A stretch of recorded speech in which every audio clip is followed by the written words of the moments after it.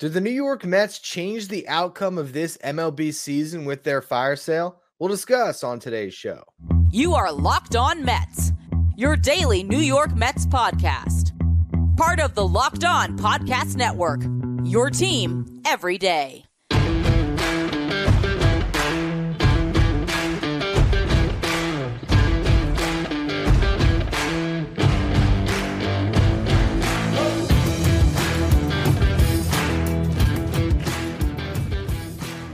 Hello to all you amazing Mets fans. You're listening to Locked On Mets, part of the Locked On Podcast Network, your team every day. Thank you for making Locked On Mets your first listen every day. Locked On Mets is free and available on all platforms, including YouTube. On the show today, we're going to be breaking down a lot of different things. In the first segment, the MLB playoff race has a lot of Mets from this season right squarely in the mix, so I want to discuss the impact of the Mets fire sale on the rest of Major League Baseball. In the second segment, Francisco Lindor got surgery on his elbow. I want to just go through how impressive it was that he put up this season considering the circumstances. Then, in the final segment, little interesting stat I found when it comes to run value and the difference between last year's Mets and this year's Mets. So we'll get to all of it. Before we do, I'm your host, Ryan Finkelstein. If you want to find any of my work, follow me on Twitter at FinkelsteinRyan. Also find some of my writing at JustBaseball.com, where I work as the managing editor. Swing for the fences on sleeper picks, and you can win up to 100 times your money. Download the Sleeper app and use promo code LOCKEDON. You'll get up to a $100 match on your first deposit. Terms and conditions apply. See Sleeper's terms of use for details. Currently operational in over 30 states. Check out Sleeper today. When you look around the playoffs right now, you'll see a lot of former Mets, whether that's going to the Phillies and seeing Zach Wheeler, going to the Braves and seeing Travis d'Arnaud, or looking at the other three teams that are still in this race and seeing Mets that were on the team this year. The New York Mets maybe changed the course of this baseball season with their fire sale. If you look at the deadline, there was a couple teams that were aggressive sellers. There was the Mets, there was the White Sox, Cardinals, but no team sent more significant pieces out than the New York Mets. And just look at the playoff field scattered across. You had, of course, Justin Verlander, Max Scherzer on two playoff teams. Tommy Pham, Arizona Diamondbacks, a playoff team. Mark Canha on a playoff team. Also had David Robertson on a playoff team, albeit one that he did not pitch too well for in the Marlins, but the impact was felt. Now we're down to 5 teams left. There's the Braves and Phillies matchup that still yet to be decided. The Phillies took a commanding 2-1 lead with the home game and a chance to clinch and knock out the Braves yet again on Thursday. Then you have the other 3 series that were decided. The Orioles got swept by the Rangers. The Diamondbacks swept the Dodgers. And the Astros won in 4 games against the Twins, which sets up the matchup that we all thought might happen back at the, beginning of August, but there's no way we knew for sure that this would be the final outcome, because at the time there were still so many teams in the race, right? You still had the Mariners in the AL West. You still had all of those teams in the AL East that failed to win a single playoff game. And you had the Twins. And yet here we are, a grudge match of the 2 guys that were former frenemies with the Detroit Tigers. They were on some good teams together. There was a split. They both went on to have Hall of Fame careers. They reunited with the Mets, and everything was supposed to be good. And that was the ace duo that was supposed to lead the Mets to the promised land this season, and it was a absolute dumpster fire. And so at the trade deadline, Max Scherzer has a conversation with the Mets brass and finds out they're not trying to win in 2024. Still love that. They're trying to win. They just said what they had to get Max out of town, traded him. And then when Max was gone, it was like, all right, we're going to lean all the way into this fire sale. We are going to trade these 2 pitchers. We're going to capitalize on a window to essentially sell stocks, right? This is what Steve Cohen does. He is an investor. And he knew that the long-term value that he could get by selling high on those 2 aces at the deadline, where there was a market inefficiency, where there wasn't a lot available to teams, and if they wanted aces of this caliber, they'd have to pay a heavy prospect premium. He took advantage and sent these 2 guys out. Now they face off in the ALCS. And you look at their impact, and obviously Max Scherzer has been hurt. So he hasn't been part of this run. But the funny thing is now he can be, because it seems like he's going to return from his injury to pitch in the ALCS. He had an injury that's very familiar to Justin Verlander. It's the same one that cost him the beginning of the season with the Mets. It's a strain of the major teres muscle, which is something that I feel like we've never heard of until this season with these two guys pitching. But hey, that's what happens when you get to your late 30s, early 40s. These guys both had the injury. For Scherzer, happens at the end of the year. He made 8 starts with the Rangers, pitched with 3.20 ERA, strains that muscle, thought the season was done. Now he's going to pitch a sim game, or apparently he did pitch a sim game today, and could be in line to pitch as soon as game 2 of the next series. Although I think the Rangers are going to stick with Jordan Montgomery and Nathan Eovaldi in the first 2 games, and maybe go to Scherzer for game 3, which could mean he starts at game 7 if this series eventually goes the distance. Then you have the other side of it, and this is the one that's the bigger impact, and this is where I think the New York Mets could have changed the course of this season and allowed the Houston Astros to become back-to-back champions. Now, a lot still has to happen. That Rangers team is legit. Their offense is unbelievable. It's not going to be easy to beat them, but the Astros have had the Rangers number all season. There's a lot that plays into this matchup. Last time the Texas Rangers won the American League West, it was 2016. Since then, the Astros have won 7 straight division titles in full 162 game seasons. The lone exception being, of course, that 2020 year. And actually, they've won 6 straight divisions. Correction. Got the dominance confused in my head. They've been to 7 straight ALCSs, because I just remembered, despite the fact that they did not have a good season in 2020, they still went to the ALCS. So, 7 straight years where the Astros have been in this game, in this series, and they've been to the World Series 4 times of the previous 6. Now have a chance to make it 5 times in 7 years. It's an absolute dynasty, and Justin Verlander has been part of it. And he was removed from it when Steve Cohen paid him $86+ million for 2 years, and then he graciously sent him right back to Houston in exchange for Drew Gilbert and Ryan Clifford. A trade that ultimately is going to work out great for the Mets, I believe. But for the Astros, where would they be without Justin Verlander? Would they still be in this position? Maybe. But they certainly wouldn't be as tough to beat in the playoffs, because Justin Verlander, in his 1 playoff start so far, put up 6 scoreless in game 1 to set the tone of that series against the Twins. Got that first victory. And allowed Framber Valdez and Christian Javier to fall in line behind him in that rotation. Otherwise, those 2 guys are starting game 1 and game 2. And while Javier pitched great against the Twins, he had some shadows on his side, but still overall was throwing the ball great. He didn't throughout the year in the number 2 role, having to now be settled into the 3 spot. Maybe that also gave him some comfort, or maybe he's just a dog in the postseason. Regardless, the Astros have 3 starters that they can trust now going into this series. The Rangers, if Scherzer is healthy, theoretically have 3 starters they can trust. It's a lot to ask to come off of an injury right into a championship series, but that's what Scherzer's going to try to do. Justin Verlander, though, you watch after they clinched tonight, and he's in that locker room with those guys, and he's giving a speech about not to take it for granted how unbelievable it is that they've done this 7 years in a row. He dropped plenty of F-bombs in that speech, and part of it was he said, I wasn't even bleeping here this year. And luckily he's back. He's happy to be back, and honestly, good for Verlander. He's been, I think, as much of an impact on the mound, a calming force in that clubhouse that allowed them to get back into the race. And not that they were out of the playoff mix, but to go from the deadline where they were behind the Rangers and sneak up in time and win on a tiebreaker and take that division. He helps win a big start against Max Scherzer in the second half. And in the final 2 starts of the regular season, he put up 8 innings of 1-run ball against the Mariners to win a pivotal game.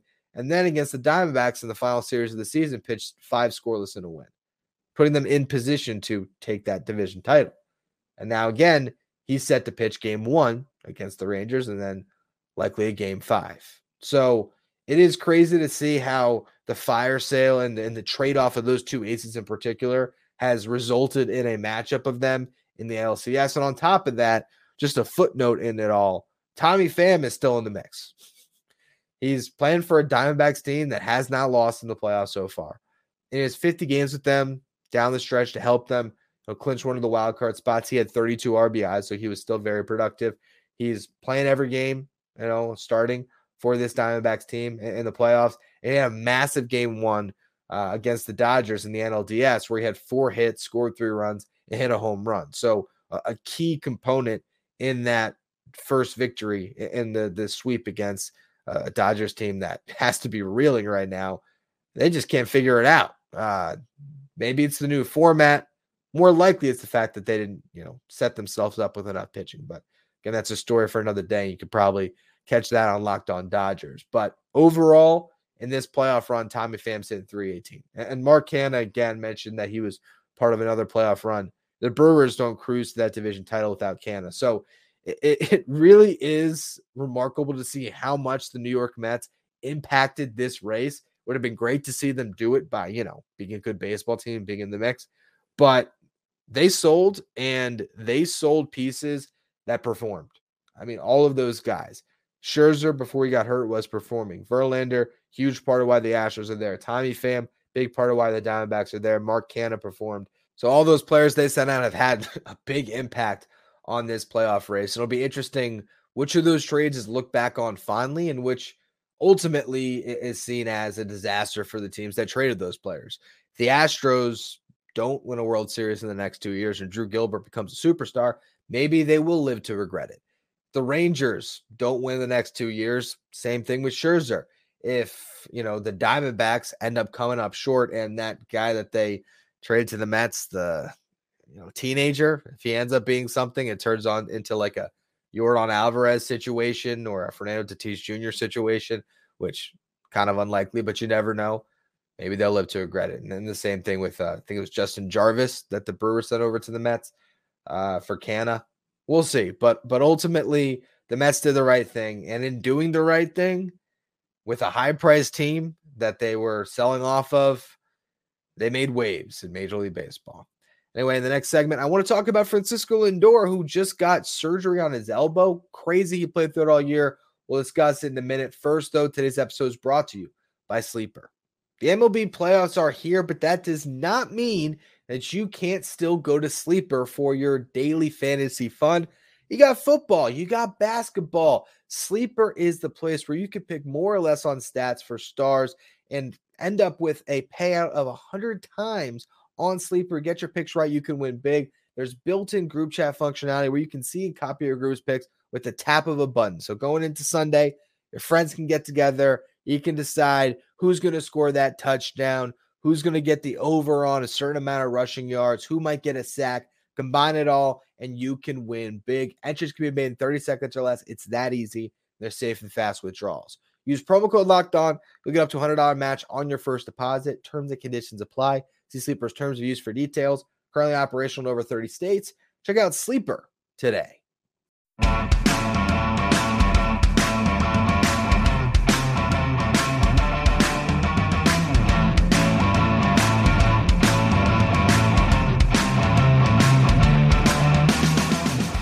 Francisco Lindor had surgery.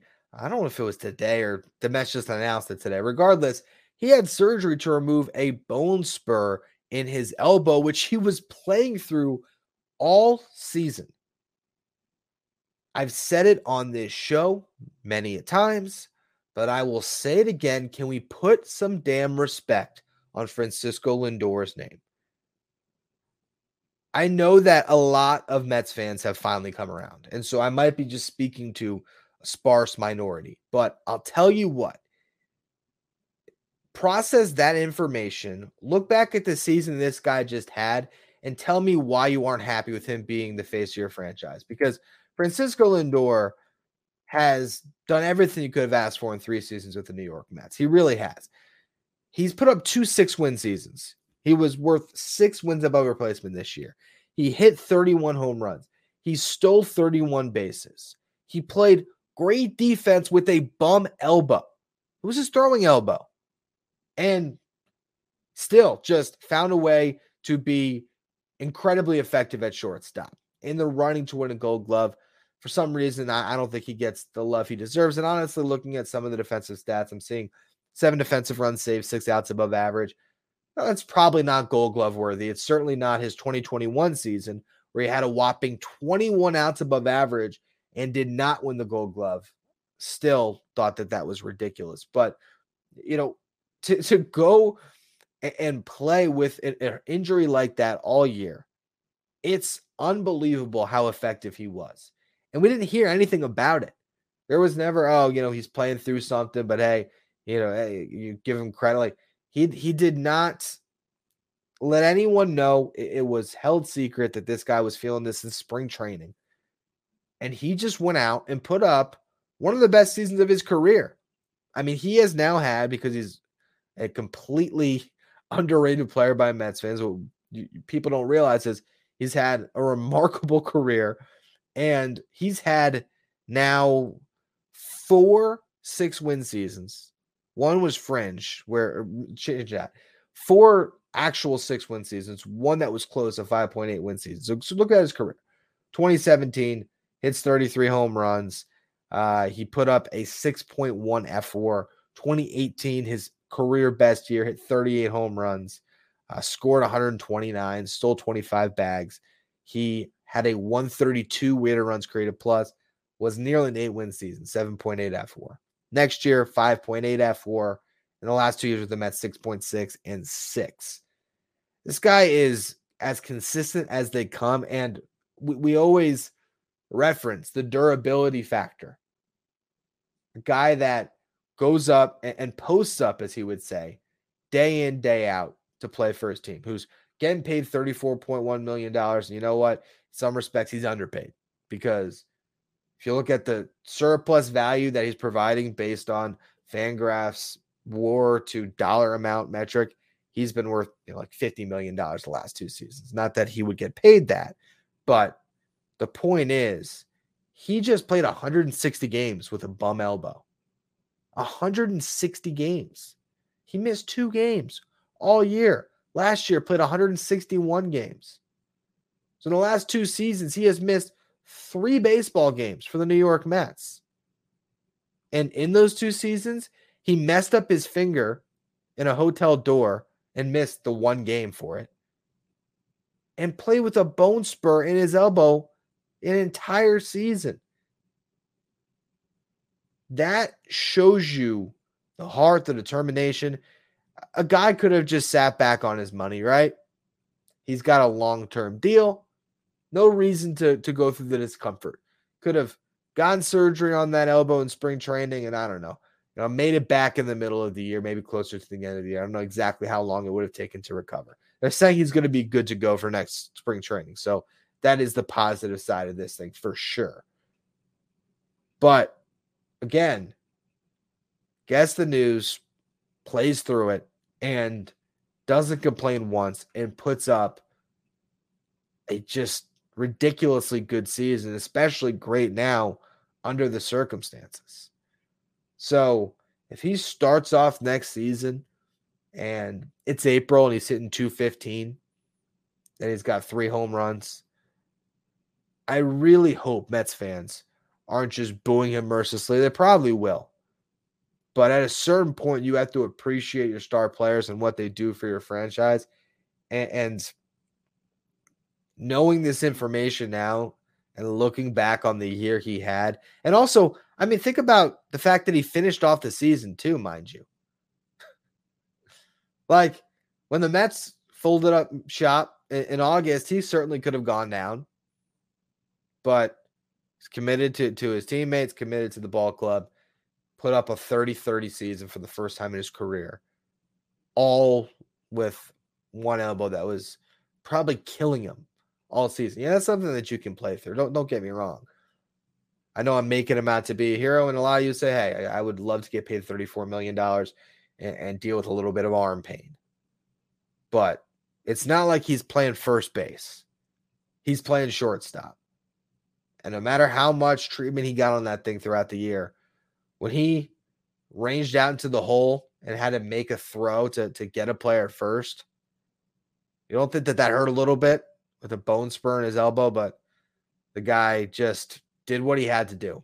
And it's a shame that his efforts were wasted as far as the Mets not going anywhere. But I think moving forward, it shows you the type of character that he has and the fact that he is a player that you really can count on this contract that he signed with the Mets. And I'm looking forward to seeing the rest of it. I really am. I think that's, if you're looking at the franchise right now and you look position by position where you have questions, the place where you have the least amount of questions right now is at shortstop. So let's also talk about the run value he brought to the Mets. We're going to go through that next. A new stat, well, not necessarily a new stat, but a stat that's getting more focus with Baseball Savant that really does illuminate how bad the Mets were offensively this year. So I want to go through that next. Before we do, today's episode is brought to you by Jace Medical. Modern medical care and treatment are important, but our global supply chains are fragile. Things like pandemics, natural disasters, and foreign travel may cut you off from the treatment you need. Jace Medical is your solution. Just fill out their online form and one of their board-certified physicians will review it to determine whether medications are safe and appropriate. Then, they send your prescriptions to one of their partner pharmacies where your Jace order will be filled and mailed directly to your home. Not only this, you can send your physician a message for answers to treatment-related questions anytime. Everyone should be empowered to care for themselves and their loved ones during the unexpected. That's why Jace Medical offers the Jace Case. Save more than $360 by getting these life-saving antibiotics with Jace Medical, plus additional $20 off by using the promo code LOCKEDON at checkout on jacemedical.com. That's Jace Medical, Jase medical.com.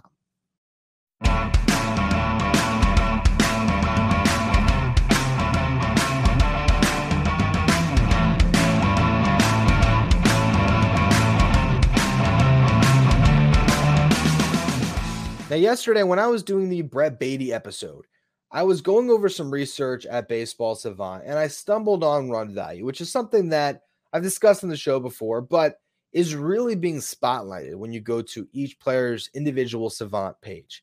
And what I did was I then looked at the run value of all the Mets players and what they did last year compared to this year. And I actually sent it to our subtext, which is a really fun new web and interacting with the audience. If you want to join, you can find a link in the description of today's show. Essentially, subtext is a way that I can send you text updates. When I find a cool stat, I might send it out to the subtext. You can ask me questions anytime if you want follow-ups on what I sent you. Just have a question, and I can answer it. It's a 2-week free trial. Then it's $4.99 a month. I do appreciate all of you that join. And so I sent out this stat about run value. And if you're not aware what run value is, it is the run impact of an event based on the runners on base, outs, ball, and strike count. And really, I think in the simplest terms, over the course of a season, a player's run value is what they're adding to your team, right?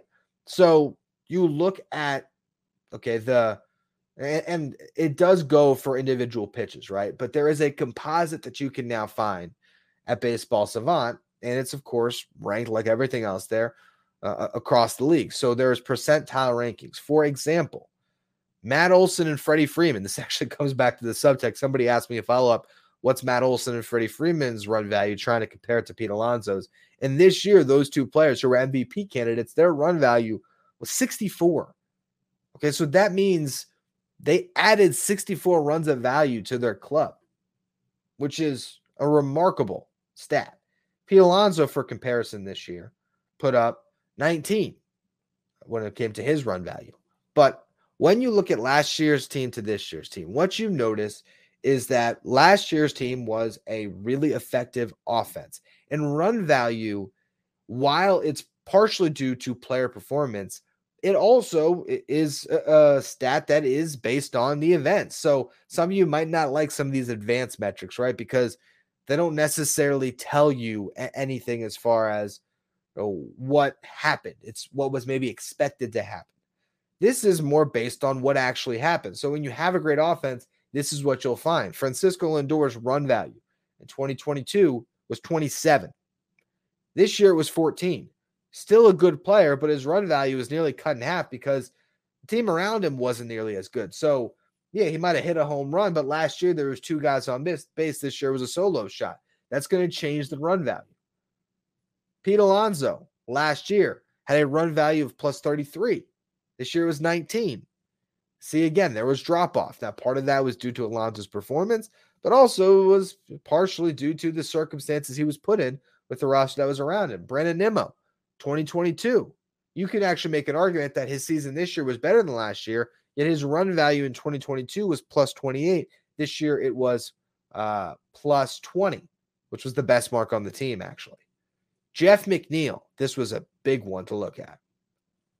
2022, when he was a batting champ, his run value was plus 24. This year, goose egg, 0. Didn't provide any value to the New York Mets offensively. And I'm pretty sure, let me look this up and make sure I'm not talking at school. I think his weighted runs created plus, which again measures hitters based on a league average of 100. I think that was 102. Yeah, it was. So again, he hit 270. He had 100 WRC plus. His OPS was 711, and I think league average this year might have been around there. So yeah, he was just a replacement level bat this season. You look at Starling Marte, drastic drop off. Went from plus 19 in 2022 to minus 13 in 2023. And then Mark Canha was plus 26 in 2022 and just plus 9 this year. And of course, some of those positive run value came with the Brewers. Combine it all, right? That's including the little bit of extra that Canha might have delivered as a Brewer this year. The run value for the combination of Francisco Lindor, Pete Alonso, Brandon Nimmo, Jeff McNeil, Starling Marte, and Mark Canha, which was the core of your team that won 101 games in 2022. This season, their run value altogether was plus 49. Remember, last year, just looking specifically at Alonso and Lindor, they were plus 60. All of them combined in 2022, when you had a high-functioning offense that was past the baton and everyone was thriving. We had a batting champion in Jeff McNeil, an all-star in Starling Marte, Mark Canha getting on base, at a great clip. Lindor and Alonso driving in runs. Brandon Nimmo setting the table. That team, that combination of those 6 players, their run value was 157. So, you might look at the final total of the Mets this year and how many runs they scored and compare it to last year. And it wasn't drastic. I think last year was in the 770s somewhere. And I think this year was like 717 runs. So there was a drop off, but not a significant one, I guess, just simply on runs scored. But when you actually, kind of peel back the numbers a little bit and really look under the surface and try to see what happened. Yeah. It was an offense that was about a quarter of the production level as it was the year prior, to just overall functioning at a way less capacity as it did at its heights. And so moving forward, how do you correct that? And that's not even accounting for guys like Brett Beatty. I should also add in there, because I mentioned this on yesterday's show, but it's worth bringing up again. Brett Beatty's run value this season was minus 18. Let's see what Mark Vientos's was. I'm sure it wasn't great. Trying to pull Vientos up, but it's the difference between the team last year and this year is, last year you weren't giving away at bats, and this season there was a lot of guys, when you had Starling Marte and Jeff McNeil struggling for great stretches, they're just giving away at bats. It just doesn't work as well. Yeah, Mark Vientos minus 12. So minus 30 with those 2 rookies that got a pretty decent amount of run. They're going to need those guys who will be in roles next year to step up, and they're going to need Jeff McNeil and Starling Marte in particular to get back to being positive value players. Because if you look still at what Nimmo, Lindor, and Alonso put up, they were still above average offensive pieces. It was everything else around those 3 that let the Mets down this season, along with, of course, the pitching, which is a story for another day, that put them in the position to be sitting on the sidelines in October, while some of the players that were supposed to be key contributors to a playoff run for the Mets have been key contributors elsewhere. Anyway, that's going to be all for today's show. For all you everydayers, I believe tomorrow we will get into a Francisco Alvarez episode, the one I promised today. But so much happened that I wanted to get to the more timely news. We'll break down Alvarez's season tomorrow. Make sure you join our subtext. Follow, rate, and review wherever you get your podcast. Hit subscribe on YouTube. Follow me on Twitter, Finkelstein Ryan. Follow the show, Locked On Mets.